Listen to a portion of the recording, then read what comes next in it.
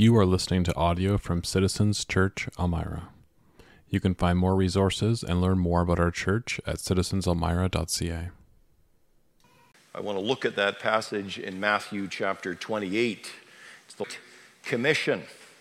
It's Jesus' direction to his 11 core disciples before he goes back to heaven. It's on what are you to do 2,000 years ago. This is standing orders to the church down through the ages. It's Jesus' direction to us here this morning. Here is your core mission, the church on mission. This morning we begin a little series over the next month on the New Testament church today, on its leadership, on membership, on generosity, on commitment, on participation. And one of the key takeaways from the New Testament is this, that we are the church. You and me, all of us together. Each person who has received Jesus Christ as Savior and Lord and has joined in a fellowship of local Christians, we are the church. Now, you would say, of course, that's kind of motherhood and apple pie. But unfortunately, it's not. For a number of reasons in our society, church can be perceived as a consumer item. It's a service to receive. It's a product to consume. There's even this perception of the church today as kind of a spiritual big box store. Or other times I have heard the language, I guess I'm guilty, other times I have used this language. I have said, why doesn't the church do something about it? As if the church were out there, some government-funded organization adding to the deficit. So when we hear the statement, together we're the church, it's actually a mind shift. The church is not just what we receive, but what we contribute. The church is not just what others do for us, it's what we do for others. It's a for each other community. Precisely, the church in the New Testament is a one another community. We are a community of faith, a family of Christian believers, a fellowship where participation is needed. Together, and only together, can the mission be accomplished. Together, much more can be done than any one of us can do individually. Remember that statement, we are the church. Unleash your kingdom power, reaching the near and far. No force of hell can stop your beauty, changing hearts. You made us for much more than this. Awake your kingdom seed in us. Fill us with the strength and love of Christ. We are the church. And this morning I want to look at the topic of the church on mission. So let's look together at those key verses which were read to us, the Great Commission. They're on the screen there, Matthew chapter 28, verse 18. And let me read the core verses again. And Jesus came and said to them, all authority in heaven and earth has been given to me.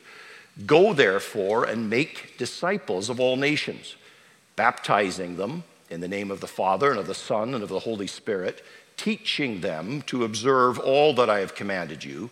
And behold, I am with you even to the end of the age. Peter Greer and Chris Hurst, in a rather eye-opening book, which caused a bit of a stir a few years ago in Christian circles, the book was entitled Mission Drift. They document the reality that many times churches and ministries over time drift from their original mission. They drift from what it was they intended to do. For example, the church may start strong with a desire to accomplish the Great Commission, to fulfill what Christ told them to do. Originally, they're making new Christians, they're growing in the faith, they're encouraging people, they're serving their communities. But years later, they're just a shell of what they used to be. No new believers, no community impact, outreach reduced to bingo nights on Friday, and survival has become the new mission. Mission Drift tells a story of Harvard University, founded originally as a Christian school. The motto of the school when it was founded was, and I won't say it in Latin, it was truth for Christ and church. Today, the motto of Harvard has been reduced to just one word, veritas, truth. Christ and church are gone. Perhaps truth will be gone tomorrow. They also tell the story of the YMCA, and I won't do the little dance for you in the YMCA. The Young Men's Christian Association, that's what that stands for, YMCA, Young Men's Christian Association. It was founded in 1844 for evangelism, Bible study, and physical fitness. Today, only the physical fitness remains, and in the year 2000, the MCA got pulled off. It is now called the Y. Greer and Hurst say this: the natural course, the unfortunate natural evolution of many originally Christ-centered missions is to drift. The natural course is to drift. So the question we need to ask this morning is this: how as a church do we get on mission?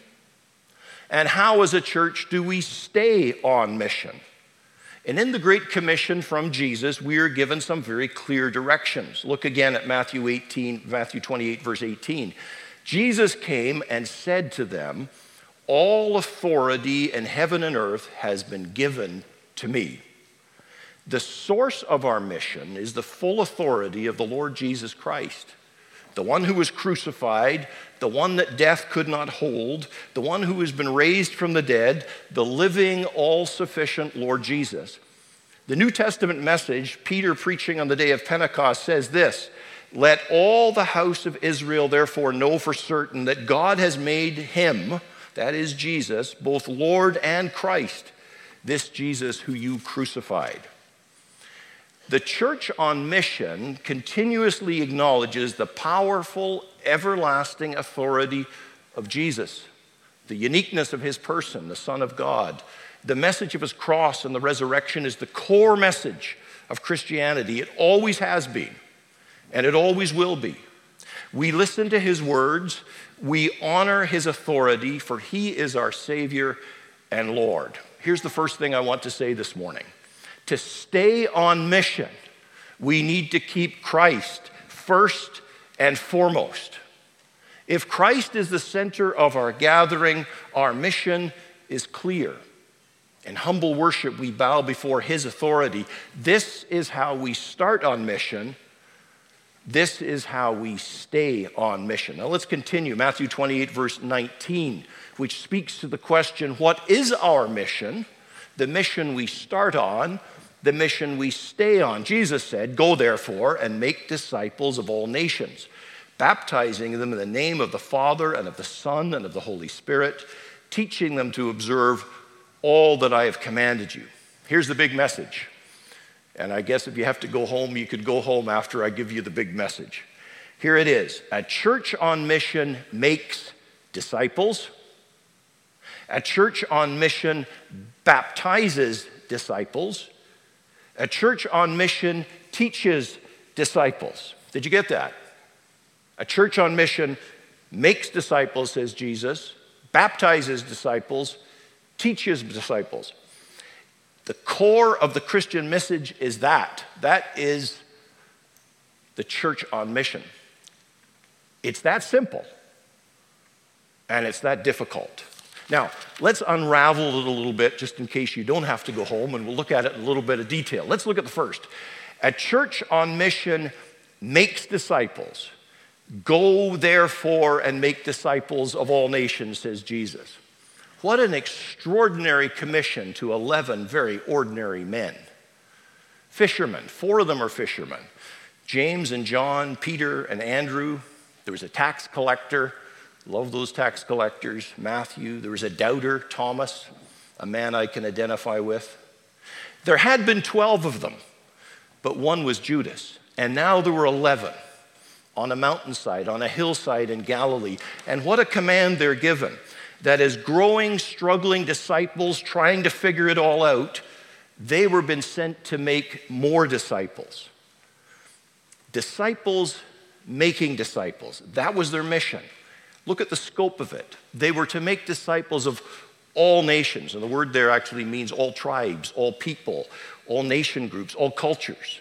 For an obscure little province of Galilee at the edge of the empire, they are commissioned to go to the whole world.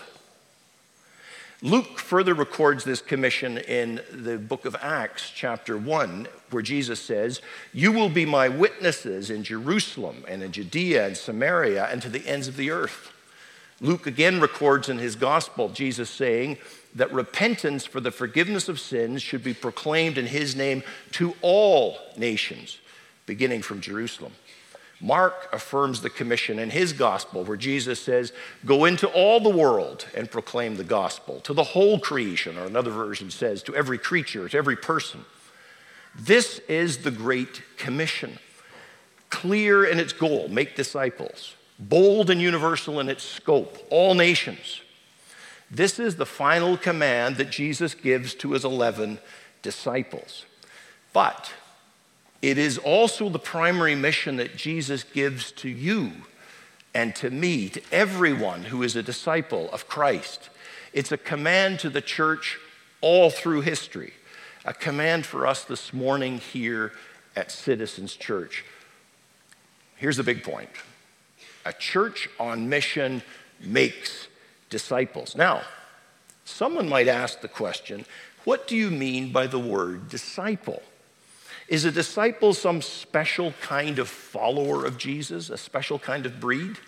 Go and make disciples. In the New Testament, various words are used to describe those who follow Jesus, those who receive him as their Savior. For example, sometimes the followers of Jesus are called believers. In Acts chapter 5, when it's recording Peter's speaking after the day of Pentecost and many people becoming followers. It says this, "And more than ever, believers," there's that word for those who follow Jesus, "more than ever, believers were added to the Lord, multitudes of both men and women." Other places, sometimes believers or followers of Jesus are called Christians. They were actually first appeared to be called Christians by outsiders in the community in the city of Antioch. We're not sure whether it was a description or a term of derision, but wherever it was, the term stuck. Acts 11:26, "And in Antioch, that Syrian city, the disciples were first called Christians." Disciples, believers, Christians are all synonyms for followers of Jesus. Christian literally means Christ's one. It says something about our identification, our ownership. Believer emphasizes faith, the message of salvation we depend on. Disciple emphasizes trust and relationship, placing ourselves under the guidance and authority and lordship of a master. In Jewish culture, there were rabbis and students, teachers and pupils. A disciple of Jesus is one who hears his word and obeys it. Believer, Christian, disciples, those are interchangeable terms with just a little different emphasis. Disciple is not a special category. All who trust Jesus as their Savior are disciples. Jesus declares, "Go and make disciples of all nations." That means to call all people to place their faith and trust in Jesus Christ, no matter what their racial background, no matter their cultural background, to spread the news of the gospel to all. It means to preach the uniqueness of Christ, his life-changing cross, his transforming resurrection. It means to call men and women to acknowledge his lordship and to follow his ways, and to be disciples who make disciples. And if we are to be a disciple who disciples others, we first must be a disciple ourselves. So I want to ask you a personal question this morning. Don't be offended. Are you a disciple of Jesus Christ? Has there been a time when you placed your faith in him as your Savior and Lord? The wonderful message of Christ is for all, and all includes me, and it includes you. I love the summary of the gospel. You've heard me quote it many times from theologian Tim Keller, where he says that even though I am more sinful in myself than I ever dared to admit, in Christ I am more loved and forgiven than I ever dared to imagine. Isn't that good? Summary of the gospel. That even though in myself I'm more sinful than I ever dared to admit, in Christ and through his cross I am more loved and forgiven than I ever dared to imagine. This is the core of the gospel message. Have you received it? Are you a disciple? If you have done that, you now are given a mission. We are to be disciples who make disciples. We have been blessed so that we can be a blessing. Jesus' command to his 11 original disciples was go, make more disciples. And his instruction remains the same. It's clear to us. Go and make disciples. A church on mission makes disciples. Disciples making disciples. This is the mission. Now, sometimes stories, particularly stories rich in imagination, can drive through a truth in a powerful way. And just to be clear, the story I'm about to tell is a story. It is sanctified imagination, but it's good. A storyteller once imagined what it must have been like in heaven when Jesus returned. After the cross, after his ascension, after the resurrection, what celebration there must have been. It all was over. He was able to come back home again, and there must have been singing and joy. But then in the midst of all the rejoicing, suddenly an angel steps forward and asks this stunning question. And suddenly everything goes dead silent. The angel said, "Lord, what plan do you have to continue the work you began on earth?" And without hesitation, Jesus replied, "I left it in the hands of the 11 disciples." There was a pause, and the silence became even greater, if silence could become greater. And the angel asked, "What if they fail? What if those 11 fail?" And suddenly all of heaven leaned in to listen, and the Lord replied, "I have no other plan. What if they fail? I have no other plan." And history tells us that those 11 disciples took the message of Jesus far and near. An absolutely incredible accomplishment. From Galilee to the ends of the earth, from Jerusalem and the communities around, Judea and Samaria, to the ends of the empire, to Rome. History tells us that John and Philip went to Asia Minor, what today is Turkey. Matthew went to North Africa. Peter went to Rome. 2,300 kilometers from Galilee. In the minds of a first century individual, the ends of the earth. There's even a strong tradition that the Apostle Thomas perhaps went to India. The Church of Mar Thomas in South India claims his name. And then there were thousands of nameless disciples who spread the message throughout the first century. As they were persecuted, as they had to move, they would tell about Jesus as they went. From the beginnings of the church of just a few hundred believers, they increased at least 400 times in 30 years. By the end of the first century, there were 500,000 Christians in the Roman Empire. The 11 disciples took the Great Commission seriously. Go and make disciples of all nations. Historian Kenneth Latourette says this: "Never in the history of humanity has this record ever quite been equaled. No religious faith, or for that matter, any other set of ideas, religious, political, or economic, without the aid of physical force or cultural prestige, has achieved so much in so short a time."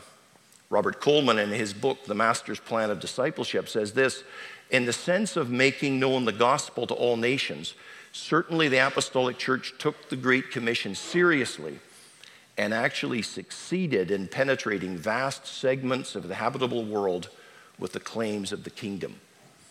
What an encouragement to us as Christians today. In the face of great difficulty, hardship, persecution, of those disciples, there was only one who died a natural death, the Apostle John, and he died in exile.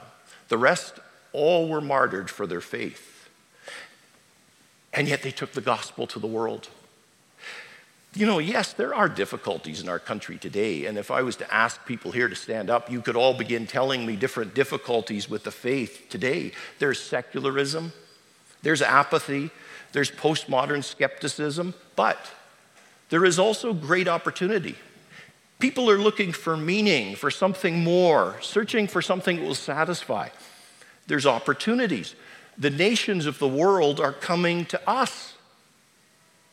Russell Wolf, who is involved in missions, the director of serving and mission here in Canada, recently was quoted as saying this: "I think for the Canadian church, the face of global mission has changed by the fact that God continues to bring the mission field right here to our own backyard. May the Lord open our eyes to the opportunity. May the Lord open our hearts with compassion and love. The church on mission makes disciples." Now, since I don't want to keep you here to 2 this afternoon, let me get to point 2. Return with me to the text. Matthew 28, verse 19, Jesus said, "Go therefore and make disciples of all nations, baptizing them in the name of the Father and of the Son and of the Holy Spirit." Here's the second. Not only does a church on mission make disciples, a church on mission baptizes disciples. Baptism was the sign that marked a New Testament Christian. It's the normative practice in the New Testament story that when an adult disciple believed, they were baptized. Listen to the message of the Apostle Peter on the day of Pentecost, Acts 2, verse 38.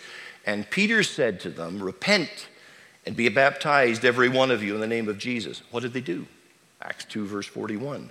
"So those who received his word were baptized, and there were added that day about 3,000 souls." And that story is repeated over and over and over again in the New Testament with no exception.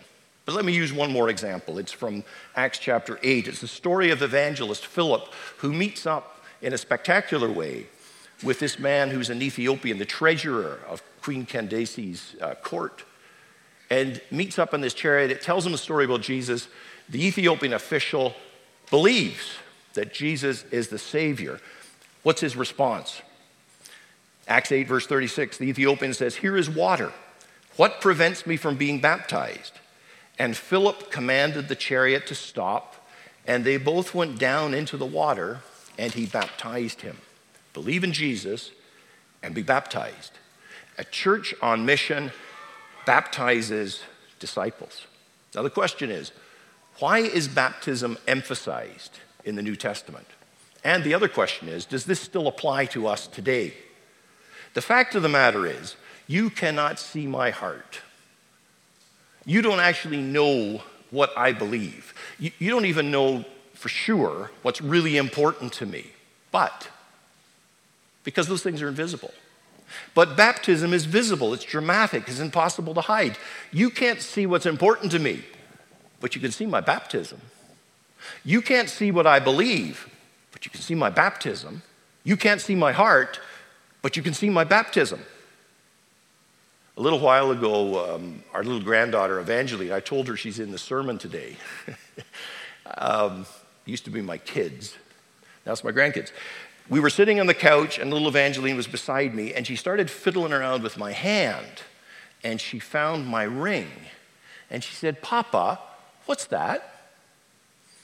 And I said to her, Sharon was on the other side, I said, "Check out Nana's left hand and her fourth finger." And sure enough, she looks and she says, "Nana's got one of them too." Hers looks a little nicer than mine. Mine's kind of tarnished. Hers has got some diamonds. And we shared our story, how 40 years ago, yeah, I'm not old, 40 years ago, we took it off and we demonstrated it, right? So I took my ring off and I gave it to Sharon, and she kind of worked hers off. They're hard to get off. And she put the ring on my finger, and I put it in her finger. And Evangeline was frozen. She was frozen. I shouldn't say that. She was, because she's into that too. She was spellbound. She was spellbound. And we told her it means that we're married. We've made a commitment to each other, right? We did it 40 years ago. This is the sign of it. The rings tell a story. But you know, the ring has no power in and of itself. I'm about to take the ring off. It's off. I'm still married. I'm still married. But this ring tells you that it's for real. You know, I was going to say none of you were there the day we were married. And then we have baby blessing today, and my sister-in-law and my brother-in-law, they were there, and my mother-in-law, and they were there. But I don't think any of the rest of you were there. But it really happened. But the ring is a little reminder that it's for real. Someone has described it, a theologian described it like this: baptism is an outward and visible sign of an inward and invisible grace. Baptism is an outward and visible sign of an inward and invisible grace. Baptism is an outward and visible sign that I have confessed my faith in Christ and I identify with him. Baptism is an outward and visible sign of what Christ has done for me. I have died with him to my sin. I have been cleansed as we are cleansed through water, and I have been risen again to a new life as I emerge from the water. What a picture of our faith. Death, burial, resurrection, forgiveness, cleansing, renewal. And yes, it still applies for every Christian. It has not been rescinded. The privilege and responsibility of baptism has never been repealed. So you may ask, why would a Christian not be baptized? Well, perhaps sometimes it's because I miss the importance of it. It seems like an option.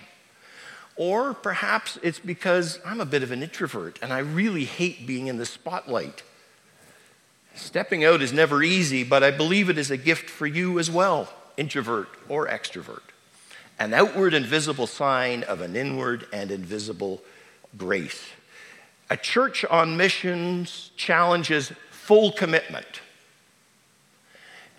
In a society like ours, I want to say this plainly, in a society like ours, a half-hearted faith is a very weak foundation. If there ever was time for all-in Christian disciples, it's now.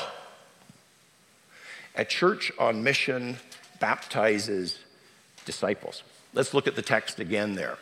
Jesus said, "Go therefore and make disciples of all nations, teaching them to observe all I have commanded you." There's the third thing about a church on mission. A church on mission teaches disciples. Now, birth may come in a moment, but growth takes a lifetime. There's great celebration when a new baby arrives, and we joined together in that celebration of new life this morning, didn't we? But as all of us soon come to learn, raising a child takes a lot of time, a lot of effort, a lot of patience, and a lot of teaching. And as we know, it actually takes this extended team of people to help us with all of that. And some of you here this morning, quite a few of you, are members of that team. As it is with natural birth, so it is with spiritual birth. Just like a baby's birth happens in a very short period of time, it doesn't seem that way when a mother is in labor, but it's a short period of time. So a spiritual birth often happens in a moment. But I thought there's even an illustration with the pregnancy, isn't it? There's 9 months of development before that birth. And often in our faith journey, it takes a while for us to come to a place where we make that decision. It takes a moment to decide for Christ. It takes a lifetime to live for Christ. To bring a child from infancy to maturity takes time, and it takes more than time. It takes guidance, it takes instruction, it takes teaching. To take a Christian from that moment of first belief to a place of maturity takes time. But it takes more than time. It takes instruction. It takes guidance. It takes teaching. Jesus said, "Teach disciples to observe all I have commanded." Teach them to put their faith into action, not only to know it in their heads, but to observe it, that is, to do it. Teach them to practice what Christ commanded. What did Christ command? There's a whole list of it up there, isn't there? Love your neighbor as yourself. Forgive as you have been forgiven. Take up the cross and follow me. Welcome the stranger. Feed the hungry. Care for the sick. Visit the prisoner. A new commandment give you, Jesus said, that you love one another just as I loved you. A church on mission teaches disciples. How did Jesus teach his disciples? He taught them in large groups. Wouldn't you love to have been there as he taught the parables and the stories? He taught them in small groups. The 12, when they came together and they said, "What did you mean by that, Lord? What was that all about?" And he explained the deeper meaning of his kingdom. He taught them by his example, and he taught them with his powerful words. And he taught them in relationship by being with them day by day. How will we teach disciples? that we are called to instruct? Well, we'll follow the pattern of Jesus. We'll teach in large groups. That's what we're doing right now. We'll teach in small groups. We'll teach by example. And we'll teach through meaningful relationships in the day-to-day of life. The goal of our teaching is this, that we would help each other put our faith to work, that we would act out on our beliefs, that we would be disciples who disciple others. Philip Yancey says this, the success of the early Christian movement, which grew to encompass half the Roman Empire, was due to this. In the midst of a hostile environment, the Christians simply acted on their beliefs. They treated slaves as human beings. During epidemics, they stayed behind to nurse the sick. They refused to participate in abortion and infanticide, that is, the killing of infants they didn't want. One of their pagan critics had to acknowledge they loved their neighbors as if they were their own family. A church on mission teaches disciples. One last phrase in the text, Matthew 28, verse 20. Jesus said, teaching them to observe all that I have commanded you, and here's the last phrase, and behold, I am with you always to the end of the age. As we make disciples, we do not do it in our own power, but through the power and authority of Christ. And as we make disciples, we do it with this promise, that the presence of the Lord Jesus is with us. As we make disciples, we're not on our own. This is a joint mission. It's through the power and presence of Christ and his Holy Spirit. Behold, says Jesus, I am with you always to the end of the age. Have you got it? I hope you remember. The church on mission makes disciples. I'm going to make you say it. The church on mission, the church on mission, the church on mission. It's that simple, and it's that difficult. God has always had a people. Many a foolish conqueror has made the mistake of thinking that because he forced the church of Jesus Christ out of sight, he had stilled his voice and snuffed out his life. The powerful current of a rushing river is not diminished because it's forced to flow underground. The purest water is the stream that bursts crystal clear into the sunlight after it has forced its way through solid rock. There have been times of affluence and prosperity when the church's message has been nearly diluted into oblivion by those who sought to make it socially attractive, neatly organized, financially profitable. But God has always had a people. These followers of Jesus Christ have been, according to the whim of the times, elevated as sacred leaders and burned as heretics. Yet through it all there marches this powerful army of the meek, God's chosen people, who cannot be bought, flattered, or stilled. On through the ages they march. The church, God's church, listen, child of God, it's alive. Discouraged pastor, it's his church and it's still alive. Lonely missionary. Sow the seed with confidence. The church is alive. It's alive, my broken-hearted friend. Busy mother. Keep trusting in Jesus. You're not alone. Faithful fathers. There's rest in the Lord. God's church is still alive. Family of God, lift your hands and praise the Lord. The church, God's church triumphant, is alive. It's alive and well. Let's pray. Our Father in heaven, we thank you that we are part of your church, a worldwide community of faith, the wonder of being part of your family. We thank you for our heritage, for men and women who were faithful to their Savior, for those who went before us, who encourage us on. Now may we be faithful to our generation. I pray for us this morning as a local church. May we be faithful to our calling, to our mission.